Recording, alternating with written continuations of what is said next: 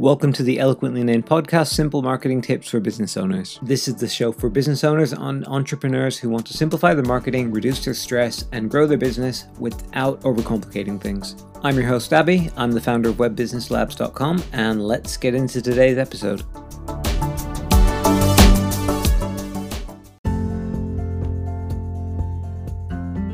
Welcome to episode 1. I'm going to jump straight in and try and give value in every episode. If you have any questions about me, my background, my history, or anything like that, you can either get all the answers from my website, webbusinesslabs.com, which will also give you a link to my Instagram and my LinkedIn, or you can sign up to my mailing list, which is also from webbusinesslabs.com.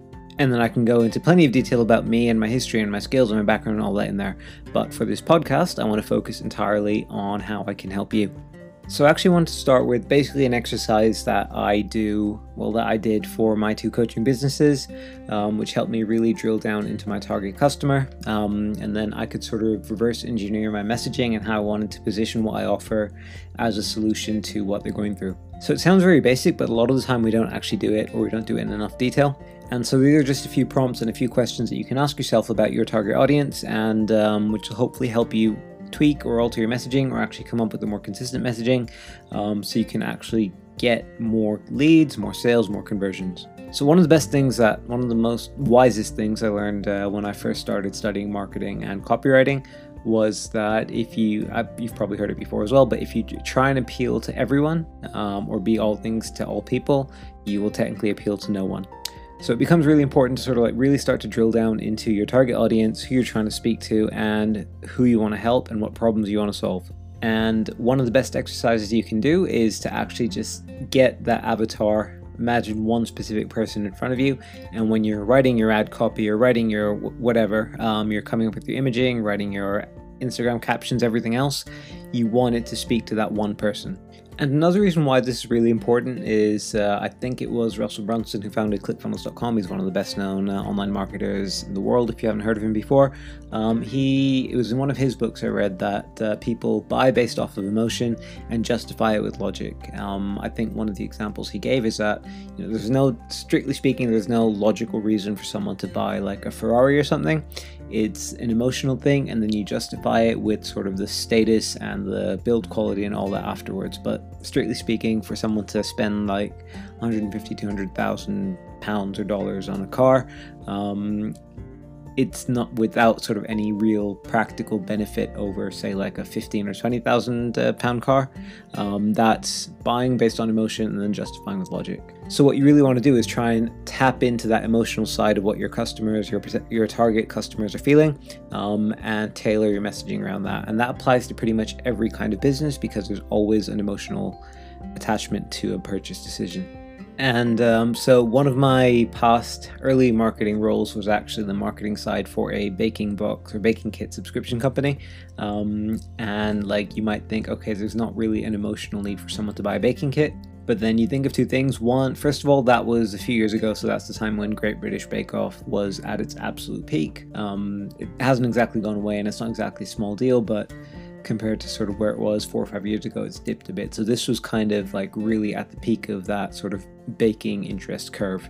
So what that did was that it gave a lot of people some idea of some inspiration of something fun that they can do with the family, or with their kids, or even with their parents. So one of the emotional attachments was actually just creating that family experience. And the other one was because baking had become so prominent, people wanted to be able to show off, and being able to produce a good bake became a little bit of a status thing.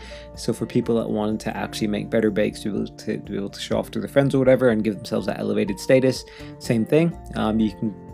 It sounds really cynical when I word it this way, but you can kind of tap into that emotional desire. You don't have to say that you can show off or anything like that, but for me it was literally, I think my ad copy was something like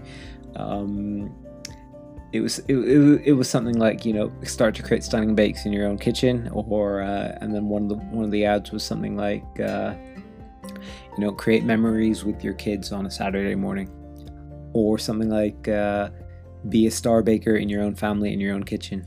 So some of the things you want to look at with that sort of one specific person that you're trying to appeal to is their age, their gender, their background, their family life, their professional life. Are they working? Are they a stay-at-home parent? Do they even have kids? Are they sociable? Are they introverted? Are they extroverted? Do they go out with their friends a lot? In which case something which is like a home activity over lockdown especially would be epic. Where are they based? What are their interests and hobbies? Where do they hang out? What kind of things do they watch on TV? What kind of things do they listen to? What do they do on a day-to-day basis? So that starts to paint a picture of their overall lifestyle, and then you get deeper into the problem that you're trying to solve. Now, for most businesses, what kinds that work with who are coaches, consultants, and service-based, it becomes a little bit easier. So just for the sake of a challenge, I'm actually going to go with something different. I'm going to go with something that's, I guess, a non-essential product purchase. So I'm actually going to go with a hypothetical scented candle Etsy store. So then you can look at the need or the want of someone buying a scented candle. It's either going to be they want to brighten up or freshen up a room in their own house. They want to make their place look better and feel more ambient, or it might be they're getting a thoughtful gift for someone else, or potentially a passive-aggressive gift for someone else because they think their house smells or something. Okay, so if it's something for themselves, then you know that that's going to sort of make them feel better. It's a little bit of self-care. It's a little bit of, I guess you could say, status elevation for yourself.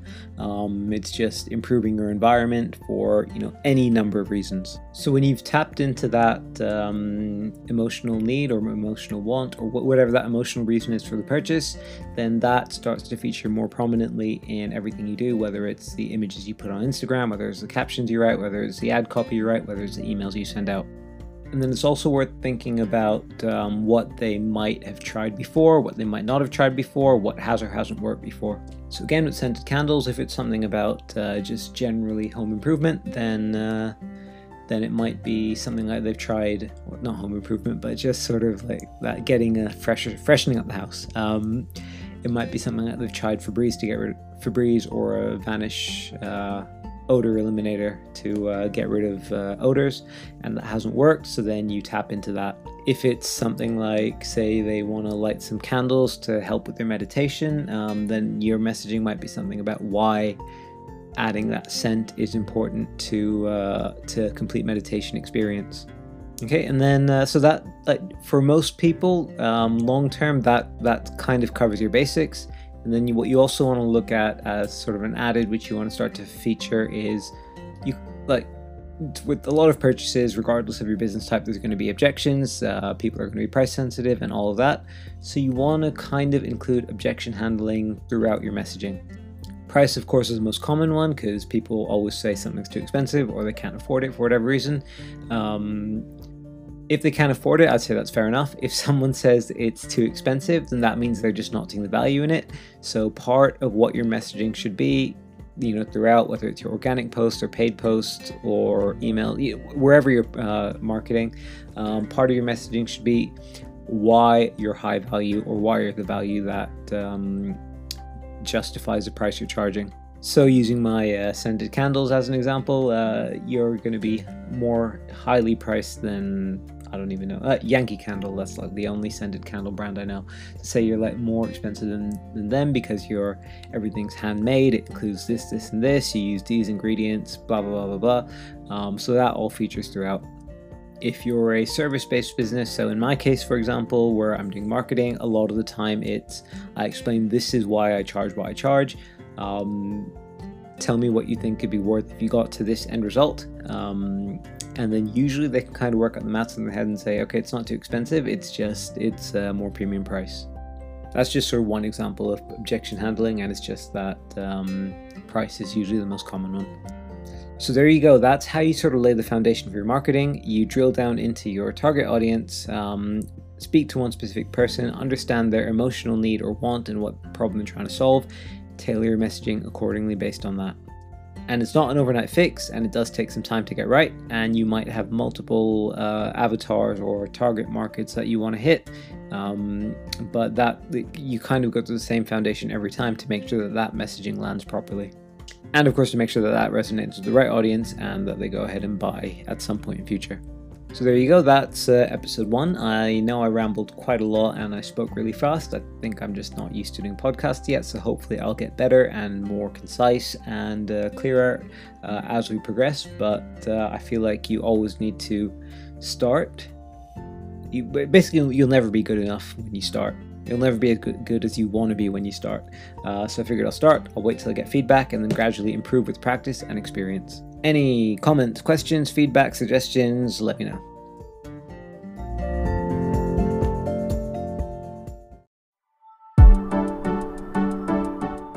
If you found value in today's episode, please remember to subscribe, leave me a review, and share it with a friend if you can.